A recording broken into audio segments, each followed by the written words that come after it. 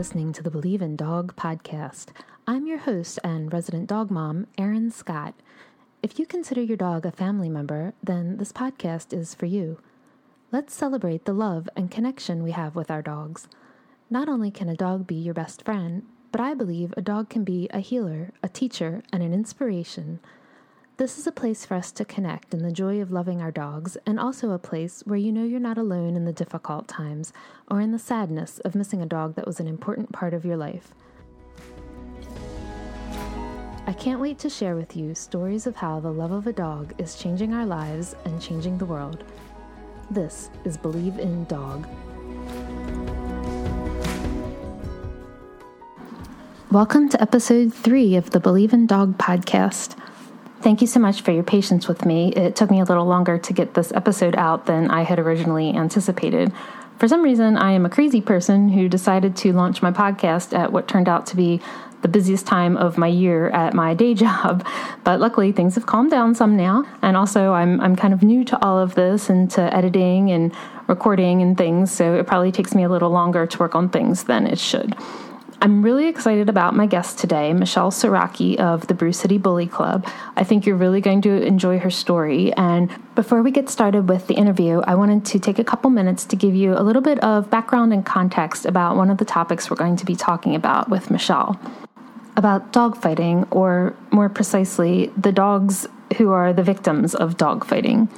It makes me a little uncomfortable to talk about it, actually, and I don't know if it's just because I'm extra sensitive because I have dogs that are considered pit bull dogs, but I don't like to acknowledge or in any way promote that sort of stereotype because there's millions of dogs that people call pit bulls that are living every day with their families, and they're just dogs like any other dogs. So, in the context that I'm talking about dogfighting today, I'm talking about the highly organized dogfighting. The kind that people travel from different states to attend events. I can't even really say that with a straight face or without gagging in my mouth a little bit. But the kind where there's a lot of money involved, not the kind where there's two dudes on a corner who just want to see what'll happen. Obviously, any kind of dogfighting is illegal. Thank goodness it's a felony now in all 50 states. That wasn't true for a while. And it's now even a felony just to attend and be a spectator at any sort of animal fighting event. But if you're like me and you're really more concerned about what happens to the animals who are involved, who are the victims of all of this, if it was before 2007, I can basically tell you that the dogs were killed. That's right, the innocent victims were killed. It used to seem so nonsensical to me and almost such a complete disgusting irony that you would have all of these organizations working so hard to combat and end dogfighting just so they could kill the dogs. I mean, it sort of almost seemed sadistic or backwards or what the hell is going on here? I guess the prevailing thought and logic at the time was that the dogs had been too traumatized and were not able to be saved. They would be too violent. They had been treated too badly. The kindest thing that we could do is to euthanize them. It would make me wonder whether the people spouting these types of ideas had ever even spent 5 minutes around dogs. But finally, in 2007, this started to change. As you may remember, there was a really high-profile dogfighting bust involving one of the most popular NFL players at the time. I'm not even actually going to say his name here because the dog's story is not his story, and the dog's story belongs to them alone. I'm borrowing a little bit of wording here from the Bad Rap organization and the point of view that they have shared online because I totally identify and agree with it 100%. But because this was such a high-profile person, the media was involved and people started to get invested into what was going to happen to the dogs that were rescued from this situation. And while the big-name organizations, you know, the ones with the big budgets and the tear-jerking Sarah McLachlan commercials, were saying that the dogs should be euthanized because we can't trust them, they're too traumatized, the kindest thing that we can do is to put them out of their misery, like we always have. We'll do what we've always done. There were a few brave souls who were stepping up in the media and saying, no, It's time to try something new. It's time to evaluate these dogs and see if we can save some lives. And the people that I'm aware of who were so outspokenly taking this brave new stance were Tim and Donna Racer of the Bad Rap organization in California and the Best Friends Animal Sanctuary in Utah. And there was a lot of legal wrangling involved, but in the end, 51 dogs that had been rescued from the Bad News Kennel operation were evaluated, and only one was euthanized because of behavior, and one more had to be euthanized due to medical issues. But the other dogs went on to be known as the Victory Dogs. And in addition to Bad Rap and Best Friends, there were several other organizations from around the country who stepped up to help with the rescue and rehabilitation of these dogs. Some of the dogs went on to be therapy dogs. Some of them have really popular Facebook pages, but they have all been a true testament to the capacity of resilience and forgiveness to which these dogs are capable of. And I have so much respect and admiration for the people who spoke up and said, no, let's try something different. Let's do something different. And for all the people that made that possible. I guess that's a good analogy for the type of person I am in general, though. I don't always agree that we should just always do what we always did. If something doesn't make sense to me, I'm always open to trying new things and doing new things, and sometimes that does cause me problems in life. So now, if we fast forward to 2009, in July of 2009, the largest dogfighting bust ever in the U.S. took place. There were 26 people arrested across 8 states and over 400 dogs rescued from this operation. This is actually known as the Missouri 500. The 500 comes because so many of the female dogs were pregnant that by the time they all had puppies, there was well over 500 dogs who had been rescued from the situation. It was the Humane Society of Missouri who basically in 24 hours set up a pop-up animal shelter to house the 500 dogs. Animal advocates from around the country volunteered their time and paid their own way to go and help care for these 500 dogs. And one of those volunteers is my guest today. But before we get to the interview, I did want to make sure that I mentioned that these big national organizations who in 2007 were against the idea of rescue and rehabilitation of these canine victims of dogfighting, they actually came around. They evolved, and they helped make the rescue of the Missouri 500 dogs possible. And then in 2013, when the second biggest dogfighting bust took place, rescuing 367 dogs, they helped make the rescue and rehabilitation of those dogs possible also. And specifically with the Humane Society of the United States, they created a whole new initiative for their organization called End Dogfighting, which was a community-based program that included everything from humane education programs in schools, providing veterinary care in communities, to programs teaching dog training in underserved communities to encourage new ways for people to have fun with their dogs. This program has now evolved and is called Pets for Life. But in the early days of this initiative, the organization I volunteer with, Be More Dog, we were getting some resources from the End Dogfighting people about how to start some of these programs and initiatives in our community.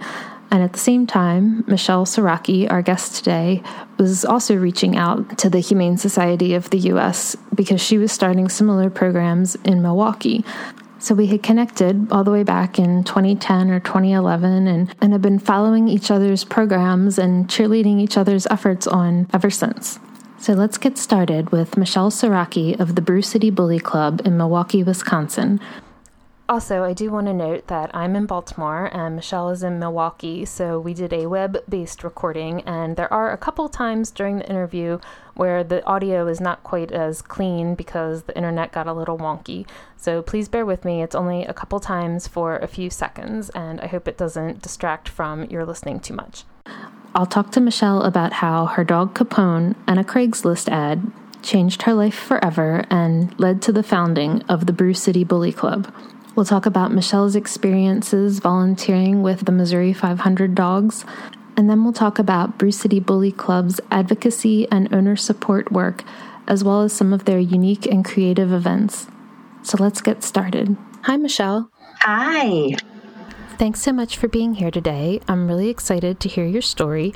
And first, I wanted to start off by asking, were you a dog person as a child? Were you always an animal person growing up? Well, thank you so much for having me. I really appreciate the opportunity to be on your show. And I absolutely was a dog person, was an animal person. As long as I can remember. But I was allergic to dogs as a child, so I wasn't able to have my own. So I'm hoping that you're not allergic anymore. No, I'm not. Well, when I got into high school and had a new friend that had a dog and went over to her house and found out that as I was interacting with that dog that it didn't give me hives and it didn't make me itch. And I don't know how that happened, but somewhere between being about 5 and probably around 15, that allergy went away. And thank God that it did. So when did you then get your first own personal dog? I got my first dog. It was a Rottweiler that I named Onyx. And sadly, but happily, we got him on 9/11, actually. We probably should have named him Liberty or something like that. But we named him Onyx. He was obviously a big black Rottweiler. So that was my very first dog that I had. And then about a year later was when I got my second dog, which is the dog that changed my whole life, named Capone. And how did Capone then come into your life? This is where we start losing people on the podcast. I didn't adopt him. I did everything wrong that I possibly could, especially as a person becoming a pit bull owner. And I'm okay with that now. I've learned an awful lot since 2002 and have grown, and I it really helped me to solidify my belief in the fact that people can grow and learn and change and make mistakes and then not make them again. So Capone came into our life because we were looking for, I was pregnant, and we were looking for an athletic, fun family dog. And somehow in 2002, we did an internet search and came up with the fact that a pit bull would be a really good dog to add to our family. So we actually got him from a breeder that was local, in our area in Milwaukee. And I feel bad about that now, but I think it was all part of the growing process for me, and it's kind of how we needed to start out. Well, thank you for sharing that with us. I know as someone involved in the rescue community, that might not be easy for you to say, but I am definitely someone who believes in growing and evolving and changing and saying, hey, I might not do it that way again in the future. And even our dogs are willing to learn new tricks, right? Yeah. And so while I'm a huge rescue and adoption advocate, I'm also not going to give you any judgment about that decision you made years ago. Well, thank you for that. I appreciate it. It's the world's a hard place sometimes, but I have a very different message now than what I would have had back then, so it's good. And so how did having Capone in your life lead to you then starting the Brew City Bully Club? It's an interesting turn of events. So we got him in 2002, and he was just a little baby boy, and I was pregnant, like I said. My in-laws were incredibly upset about the fact that we had gotten a pit bull, and they didn't talk to us for 2 years. I was having their only grandchild, first and only grandchild. Because we were getting a pit bull, they didn't talk to us. My parents' first words were, "Aren't you afraid it's going to eat the baby?" And it's just really, it's just really sad, man. It's just a really sad thing. But when my folks met Capone, and so, like I said, he was just this little floppy-eared, puppy, silly, big-pawed little guy.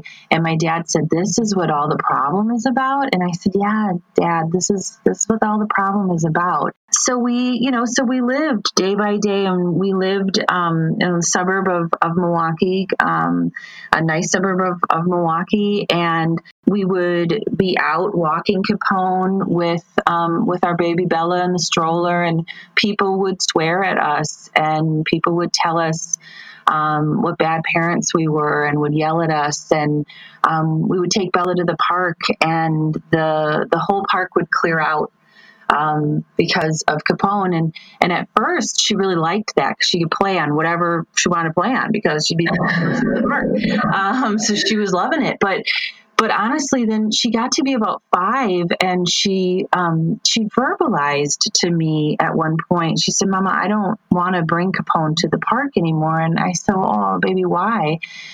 And she said, "Well, because everybody leaves, and I want to make a friend." And I was just heartbroken for her. And then, yeah, and she couldn't, it was her dog, it was her buddy. And, they were growing up together, and I felt really bad for him, because Capone was one of those pit bull type dogs that, for me, is the epitome of really what a pit bull type dog is. He was just gushingly friendly and overly eager to meet people and to become your friend. And so it was just really, really sad. The part of Capone that was not overly eager and gushingly excited was the part about meeting other animals. Capone had developed some very concerning aggression toward animals, toward squirrels and toward other dogs, and he was just not a fan. He was a people dog. He wasn't a dog. And then that problem, when we started to try to solve that problem in early 2008, that is when everything really, really changed. Like, we were having all these problems being owners with him, and it was really hard, and we felt really isolated and really alone. But we started to seek out trainers to help us to re-socialize him, and we would get hung up on, and we would get sworn at more, and we would get told that there was room in class until they asked what kind of dog he was. And when we said a pit bull, they would say, "Oh, I was wrong. We don't have any room in class." And so in August of 2008, as kind of a really last ditch effort, and people have to remember that are listening to this right now, in 2008, Craigslist wasn't gross. It was still kind of new, and it was really like kind of pure. And so in August of 2008, we put a post out on Craigslist, and we asked people if they could help us, that we had a dog aggressive pit bull, and that we wanted to re-socialize him, and was there anybody that could help us? That was our ad. And we received almost 80 replies in less than 3 days to that ad, and not one of those replies was offering to help us. Not one. Every single reply was an individual cry for help of its own. It was almost like they saw help in the title, and they just replied, and they said, "My pit bull's eating my socks. Can you help me? My pit bull is pregnant. Can you help me? My pit bull can't walk down the street. Can you help me?" We even had people that said, "My pit bull doesn't like other dogs. Can you help me?" Like, it was just amazing. It was just amazing. And so my husband, he was a teacher, and so it was just in his natural, he tried to answer every single ad. He researched every single question, and then tried to offer some sort of solution to every single problem. And I just sat on that for about a week. And a week later, I just said, I need to put another ad out. I just want to see what happens if we put out another ad. And so I completely lied. I have to be honest. I completely lied in the second ad. And I said that we were pit bull owners that were looking to have a play date. Would anyone like to have a play date with us? This was 1 week later, and we got almost the exact same amount of replies, still in only just a couple of days. And 3 people were saying that they wanted to have a play date. So now we had almost 150 cries for help from people with pit bull type dogs in the greater Milwaukee area. I mean, it was unbelievable. And, I just thought, we have to do something. Like it was so overwhelming, that there was just really there's no way that you could just turn around and walk away from that. And so, that really was the moment that the Brew City Bully Club was born. Wow. I think that is such a beautiful story, that you guys would see the need in the community and say, we have to help these people. I know sometimes people post an ad on Craigslist, and when you get a response that isn't what you're looking for, it's just delete. And so I think it really speaks, to the kind of person that you are, that your response is, hey, I want to help all these people. Yeah, I mean, I appreciate that. I don't know if there would have been 10 replies if I would have felt like that, but 150 some people really over the course of 6 different days. I mean, like that's, it's just, you can't ignore it. And that's just a drop in the bucket. That's just the people who saw the ad and decided to respond. Not even the people that didn't see the ads, or the people that were too, were like, oh, they probably can't help me, I'm not going to say anything anyway. Those were just the people that were bold enough and having enough of a problem that they were just desperate. Those were the desperate people. But thank you. I mean, it was definitely God put that in our lap, and I can't say no to God. So. Wow, you're really making me realize exactly how much more pit bull friendly the city of Baltimore is compared to Milwaukee. While not every single person you ever encounter is going to love pit bulls, I think ever since I've been involved in the animal welfare community, since also coincidentally 2008, there have been at least a few other rescues or other organizations who were pit bull friendly. So were there any organizations in the Milwaukee area at that time who were pit bull friendly? No, there were none. There still are still 11 years later, there are very, very few. But in 2008, there was literally no one even really doing pit bull rescue. Our community was just so, which was obviously why there was maybe such a problem, such a overwhelming response to those Craigslist posts. But no, I don't really know why.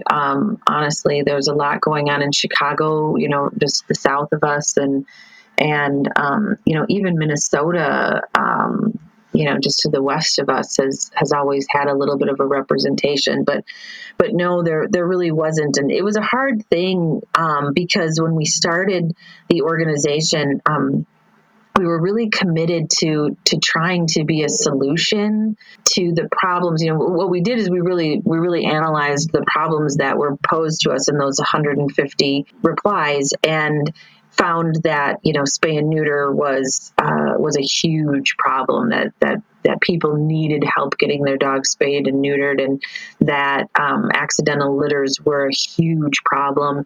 And we found out that training and support for owners that don't know how to manage their dogs appropriately. Low cost options for that was really, really important. These people were having a lot of behavioral issues with their dogs, and it was certainly not helping the community to feel confident. People can be really, really frightened of pit bull type dogs. And so these folks that couldn't walk their dog, because it was dragging them down the street, well, that certainly isn't helping the perception. So we really wanted to form an organization that would be eventually a more longer term solution. So while we resolved that we would do a little bit of rescue, because man, how do you not, especially since there wasn't anyone else doing rescue here. While we said we would do a little bit of it, we've always maintained for the last 11 years that we're an advocacy, resource education driven organization that does a little bit of rescue. So when people are like, "Oh, are you guys a rescue?" We're like, "No, we do a little bit of rescue." And I have the utmost respect for rescues out there, and of course, that's needed.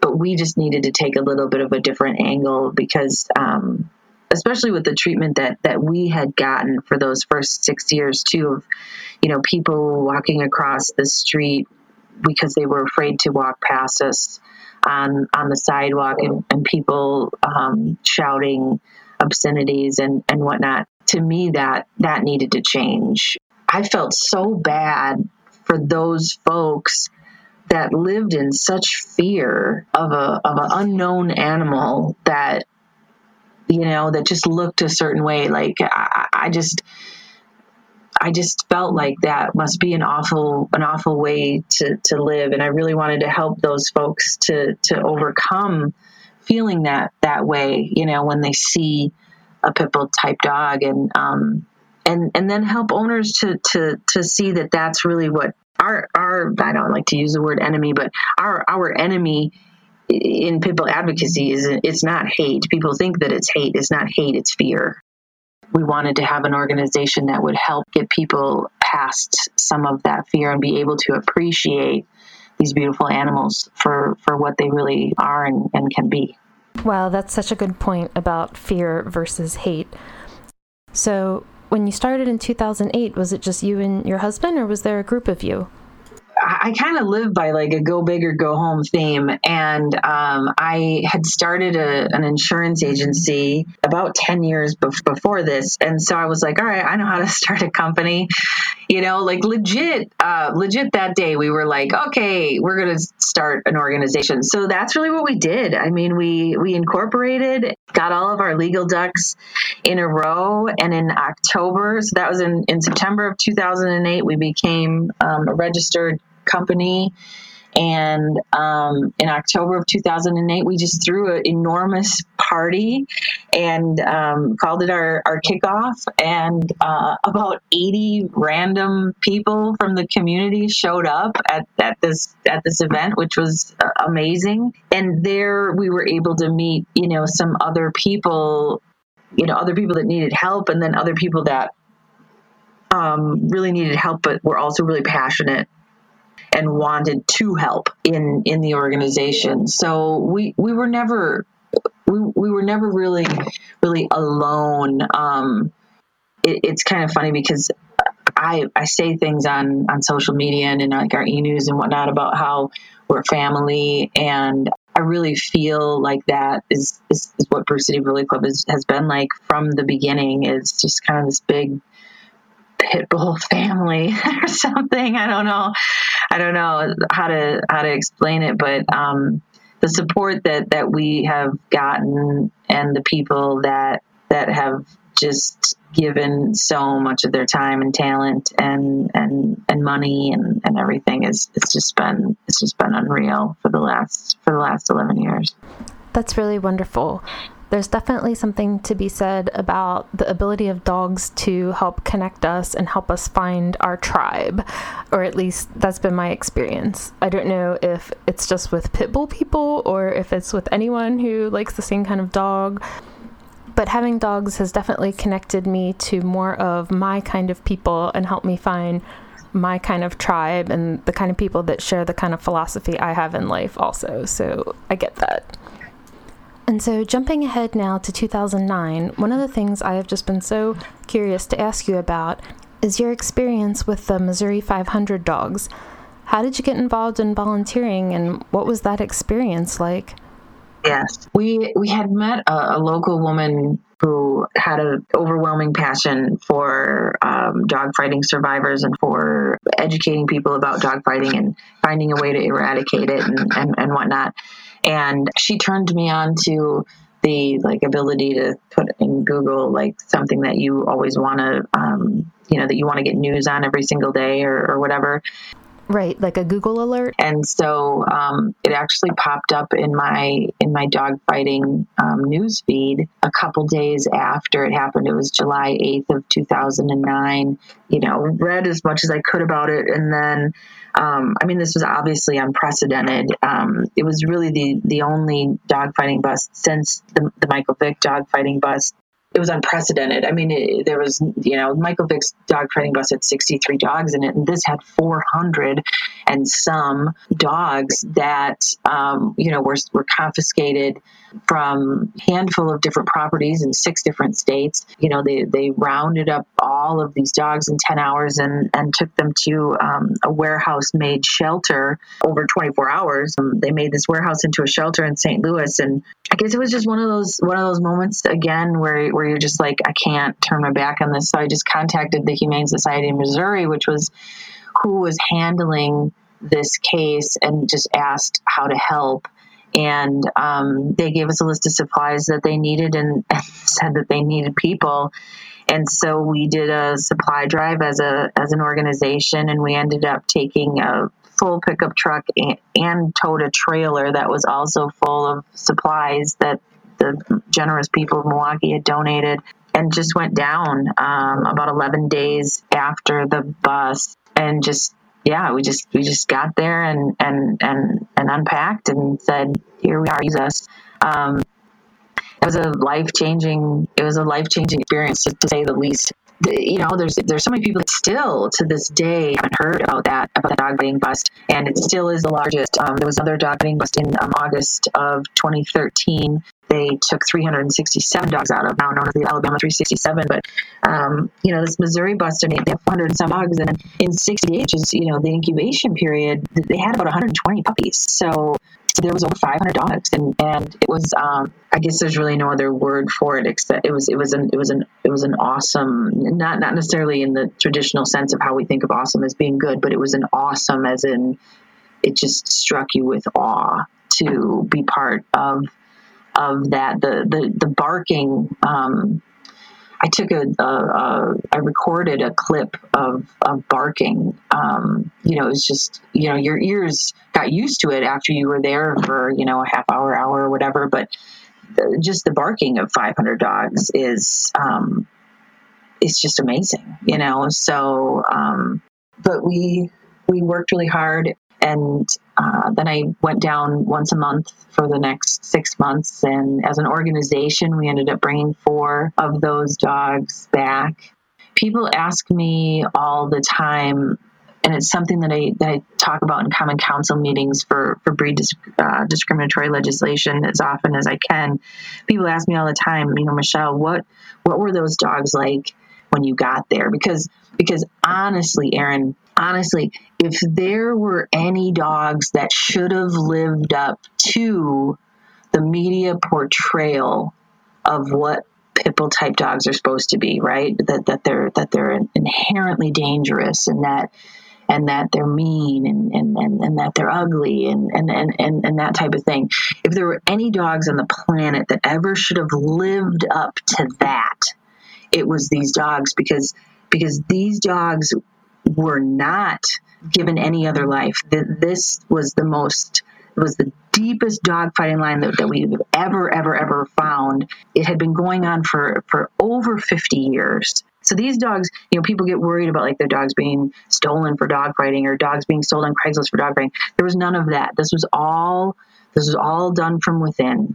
And these dogs were bred into a life of dog fighting, and they died in a life of dog fighting, and they never knew a moment of anything else but aggressive behavior and aggressive training and aggressive lifestyle. They never knew a touch of love or an ounce of love or a toy or anything. They just knew isolation and abuse and fighting, and that's it. So if any dog should have lived up to it, it should have been these 500, and they didn't.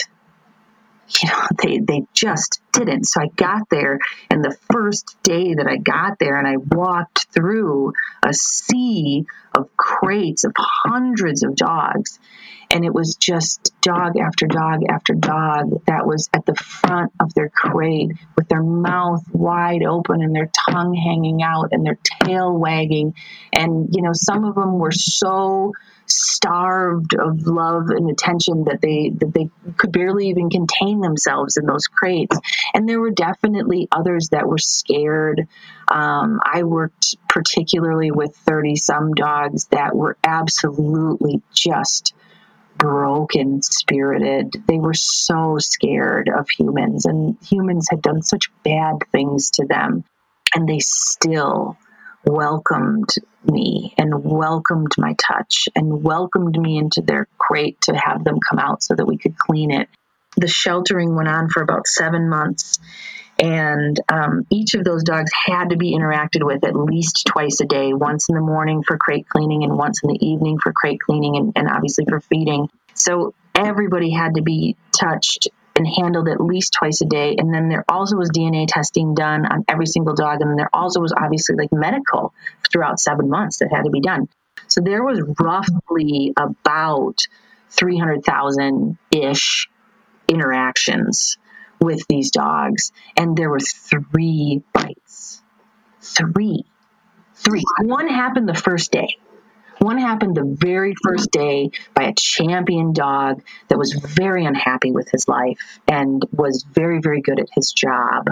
And that's why he was a champion. And so that was one of them. And then there was another one that was actually one of those dogs that was in my section. Her name was Bunny. And you knew every day, you knew that there was it was inevitable. She was absolutely horrified. It was so sad that she even had to be put through that. And after 6 months, she finally bit the vet. And, God bless her for holding off for 6 months. She was absolutely horrified. So when legislators or when people or when they want to come to me and they just want to say, these dogs are just bad and they're genetically, they're inherently, and I'm like, no, I'm sorry. I've seen the genetics. I have touched, I have felt, I've experienced the genetics firsthand of dogs that should live up to what you're talking about. And I'm sorry, I witnessed something completely different. Michelle, wow. Thank you so much. That was so powerful. Thank you so much for sharing that with us. I was almost in tears at a couple different points. I've never heard somebody talk about it quite like that before, and I really appreciate you sharing that with me and my audience. I'm going to record and give a little bit of background before you and I start our interview on the actual episode so that I can share with people the significance and the importance of the Missouri 500 and the 367 who followed after that, and how none of those dogs would have even ever had a chance if it hadn't been for the brave people and organizations who stepped up with the victory dogs. And I just feel like that's something really significant, and I really appreciate you sharing that with us today. Well, it's really, really, really my pleasure to be able to share it, because the more that we talk about it and the more folks that get an opportunity to learn about it, the better the situation for these dogs. All of these dogs now are from almost anywhere that there are dog fighting busts. Now evaluated so much more often, especially if the ASPCA, gets involved in Humane Society of the United States and whatnot. Then they're really getting a chance, and that's just an enormous huge win for the dogs and for the movement. Yes, I completely agree. So now switching gears, I was on the website for Bruce City Bully Club, and you guys have so much going on. It's so exciting. It must have been quite a journey over this past, decade or more. Can you tell us about the different programs that you have going on right now? Yeah, it has been an incredible journey. We have learned so much, and I read several books, early on in this nonprofit journey, and all of them said that you were supposed to pick one thing and do one thing and do it until you die and do it the best you can. And we do like a million things. So apparently I didn't learn very well from any of those books, but we've tried over the years though to fine tune our programming. It's just so hard when there's so many different needs in so many different areas. And so we're really focusing on advocacy and education. Moving forward, we're actually redoing. We're in the process of having a brand new website be built. So I actually kind of apologize for what you've seen on our website right now, because it certainly isn't where we want to be. But by the end of the year, we're going to have a fantastic new website that's going to offer people that visit it a lot more resources and a lot more education to be able to do some things on their own, such as more areas that'll talk about rehoming and how they can rehome their own dog, because shelters are so overwhelmed with intake, and it just gets worse and worse and worse, especially in these last couple of years. It's just been amazing, the intake numbers that have went up around the country.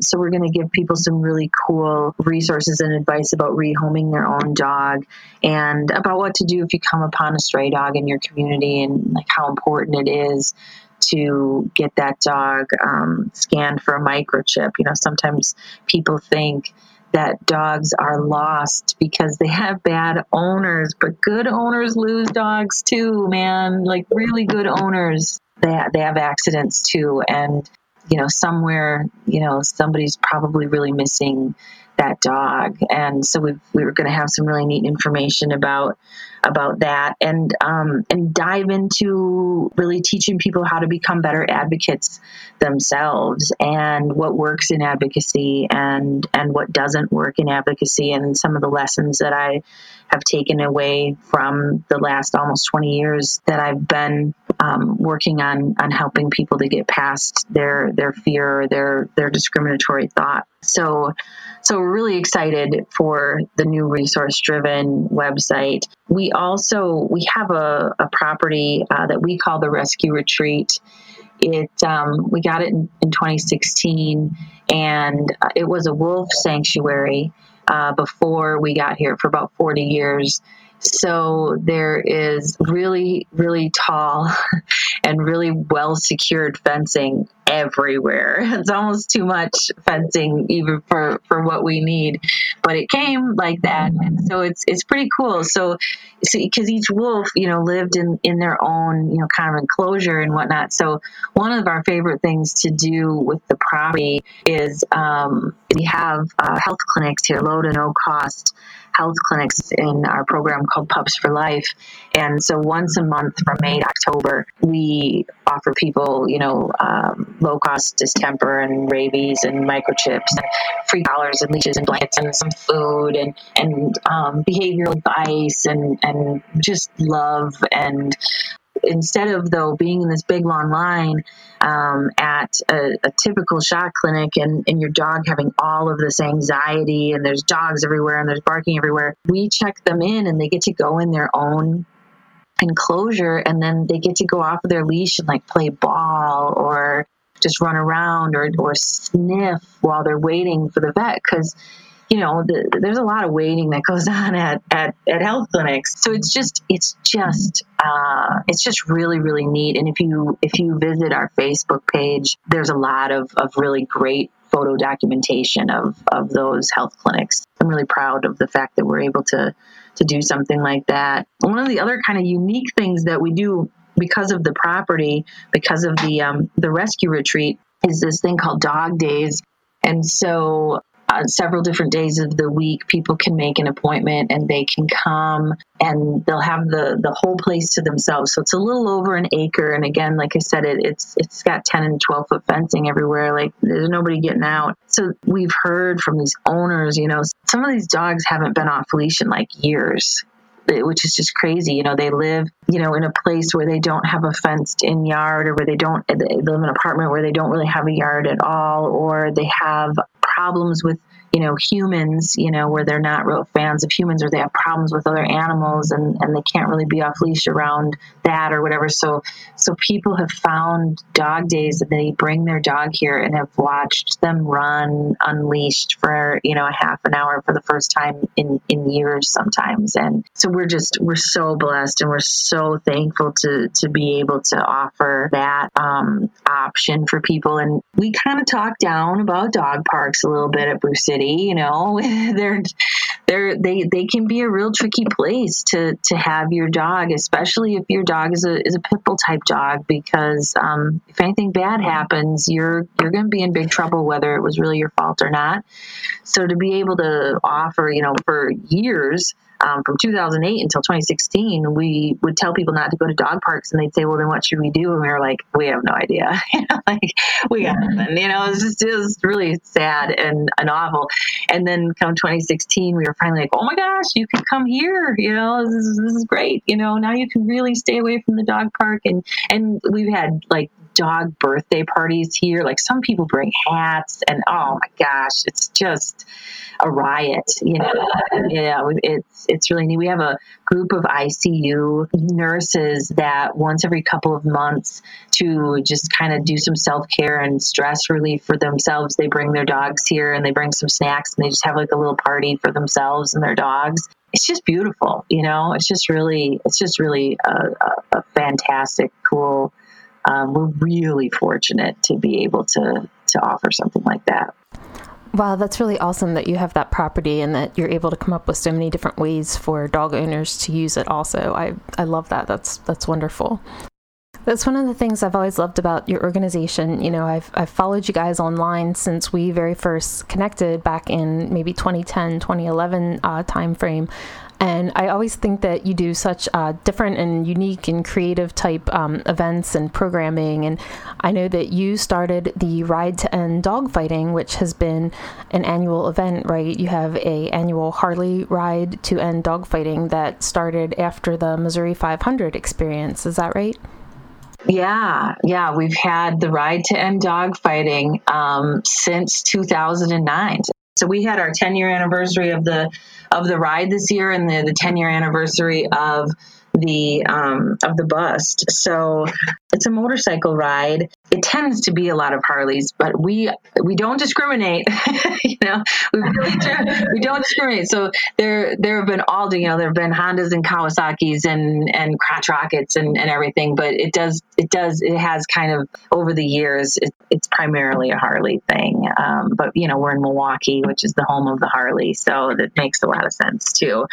But yeah, it's every June, and it's given us a really interesting platform to be able to teach people about the fact that dog fighting is actually something that is still going on and that we need to put an end to. And I can't tell you every single year how many people are like, man, I didn't even know that dog fighting was still a thing, or I didn't even know that people still did that and whatnot. And then they come out and ride and ride for it. So it's pretty cool. Yeah, it's definitely our biggest fundraiser. We have a smaller one.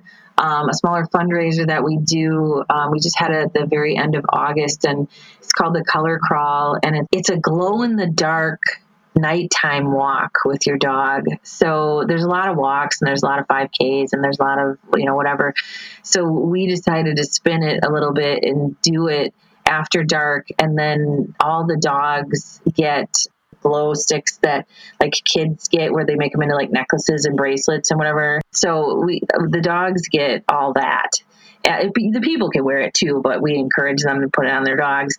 And then we have like LED balloons and face paint, and it just is a funny, thing. And then everybody takes this big walk in, the pitch black down a very popular street with, all this glow in the dark stuff on. And it's cool because people stop their cars sometimes, and they're like, what is this? And then people are able to see, and it's a lot of pit bulls, because it's, it's not, again, we never discriminate on anything that we do. Our health clinics are for anybody, and our walks and our fundraisers are for any types of breeds or whatever, but there's probably a good 50 or 60 pit bulls out of 100 and some dogs that usually walk with us. It's just really great for the public to see all these dogs, all these pit bull type dogs out just walking down the street with a bunch of weird glowing stuff on them, and they're just being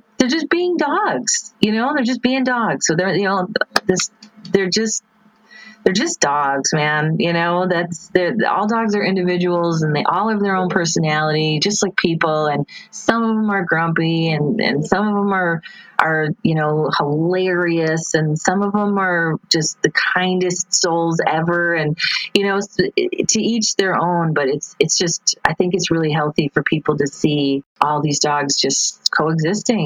I so agree. I mean, some people like being around other people and some people don't. Same with dogs.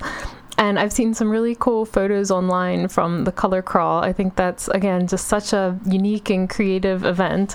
I know, it's so hard to photograph, I guess. I am the world's worst photographer, but from what I understand from our photographers is that it's really hard because of the light exposure. It's so hard to like capture good photos, and it looks so cool in person. Like we'll try and make a video or something, but it just looks so much.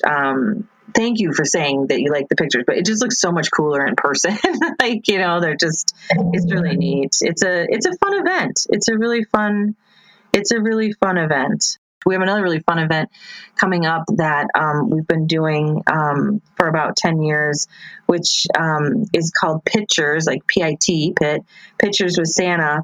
And we specialize in photographing the dogs that can't go to the mall.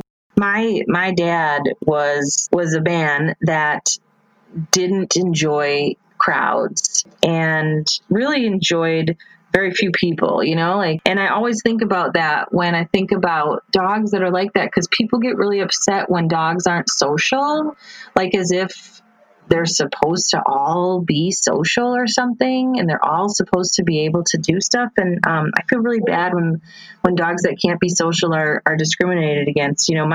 My dad didn't want to go with us to the mall to get our pictures taken with Santa because he didn't like the crowds. And there are dogs that, they just like to kind of hang with a smaller crowd or with a more familiar crowd or whatever. So we specialize this event so that everybody gets a chance to get their picture taken with the big guy, and they don't have to see any other dogs on the way in, and they don't have to see any other dogs on the way out. Families are really grateful for that opportunity, and I'm really glad that we can offer them that. That's in November, so that's always a fun one. That's great. I love doing the Santa Photos event.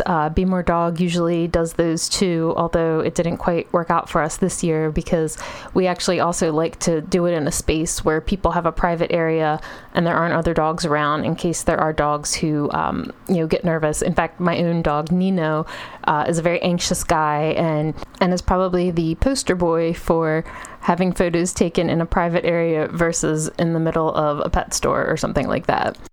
So when we were chatting beforehand, you had told me that your life was changed by Capone and a Craigslist ad. And I know that, unfortunately, our dogs don't live forever and that Capone did pass away a few years ago. And I saw online that you recently got a really gorgeous memorial tattoo of Capone, and I'm going to share pictures of this on my social media for this episode. Oh, thank you. Yes. I'm so biased, but I think it is absolutely beautiful. I couldn't be happier with it. And when did Capone pass? He, June 6th of 2014. So he's been gone a little bit over 5 years.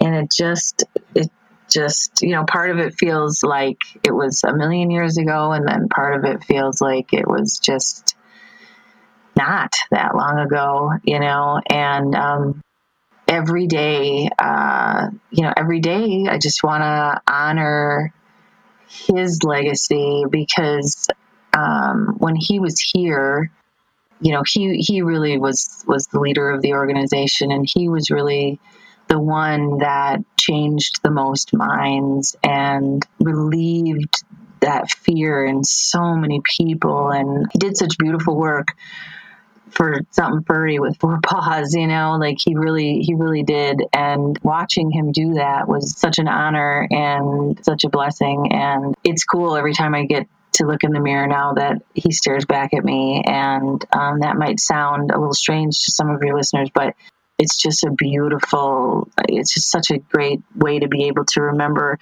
why I do what I do every day, because some days are harder than others. I'm not going to complain about my job, because that would absolutely be ludicrous, but there are days that are really hard and that you just feel like you can't do enough good or help enough dogs or people or whatever the task is that day. And I don't know, just to be able to look in the mirror now and see him looking back at me every single time is just really comforting. I know that there are a lot of people that think that their dogs have made huge differences in the world too. And never in a million years would I have thought that my life would be, what it is. And it is. It's all because of Capone and a Craigslist ad. That is very, very true. Everything about the last 11 years has been really because of him. So it's pretty neat. I love that. I love that story. I do too. I do too. Believe me. And it never gets old. It never gets old talking about Capone, and it never gets, thinking about where he and I were in 2002 and where everything is now, almost 20 years later. It's been a remarkable journey, and exciting to think about the next 20s. I so agree, and I can't wait to see what the future holds for you. And so tell us, where can people find out more about Brew City Bully Club? We are actively on Facebook. We're very active on Facebook, and we're active on Instagram, and we're getting better at being active on Instagram. We have some really fun stories. We're really getting a lot better at that. Our Instagram stories, I think, are really fun. Our website is BrewCityBullies, BULLIES.org. And it's going to be a really, really cool website in just a couple of months. It's fine right now, but if you go to it, check back. Good Lord, please check back at the end of the year, because it's going to be remarkable. It's going to be remarkable. We hope that a lot of people, will check us out and tell their friends about what we do, because the more the merrier. We're always opening up the door to new people for joining our family, for sure. That's wonderful. I really do love the more the merrier type attitude. Michelle, thank you so much for your time today. I really appreciate it. Thank you so much for having me, Erin. It's really been fun talking to you.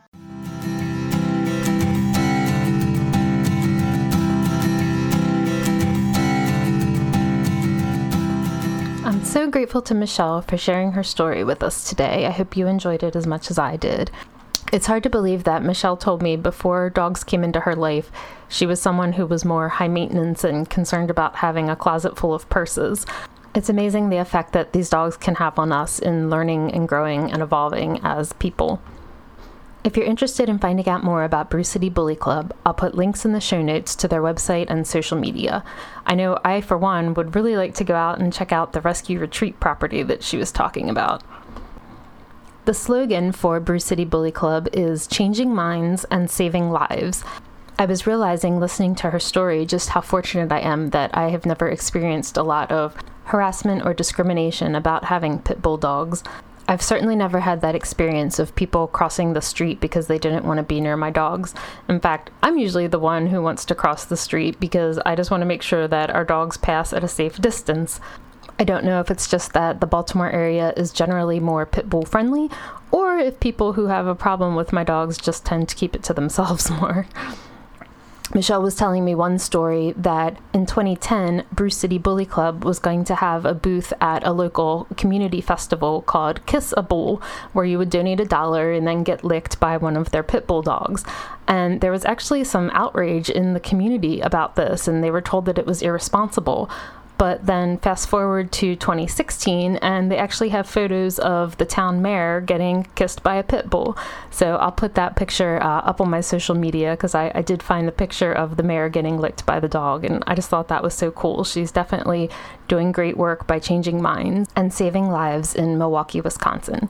So please make sure you hop on over to either Instagram at Believe in Dog Podcast with underscores, or on Facebook at Believe in Dog Podcast, so that you can check out these awesome photos that I've been telling you about, including Michelle's beautifully amazing Capone tattoo. It really is just such a gorgeous memorial and tribute to a dog that made such a difference in someone's life, and in many lives when you think about how many people Michelle's been able to help because of Capone and his inspiration. And I want to thank everyone who's taken the time to leave either a rating or a review for the Believe in Dog podcast. I really appreciate it. You can always hop on over to your iTunes or wherever you're listening to this podcast, and your 5-star reviews are, number one, so much appreciated, and number two, do so much to help other people find out about the podcast. And if you have a story that you'd like to share, you can shoot me an email at believeindogpodcast@gmail.com, or you can DM me on Instagram or Facebook, and I've been responding to each and every message that I've received. Thank you so much for listening today. Until next time, this is Erin Scott, sending hugs and belly rubs.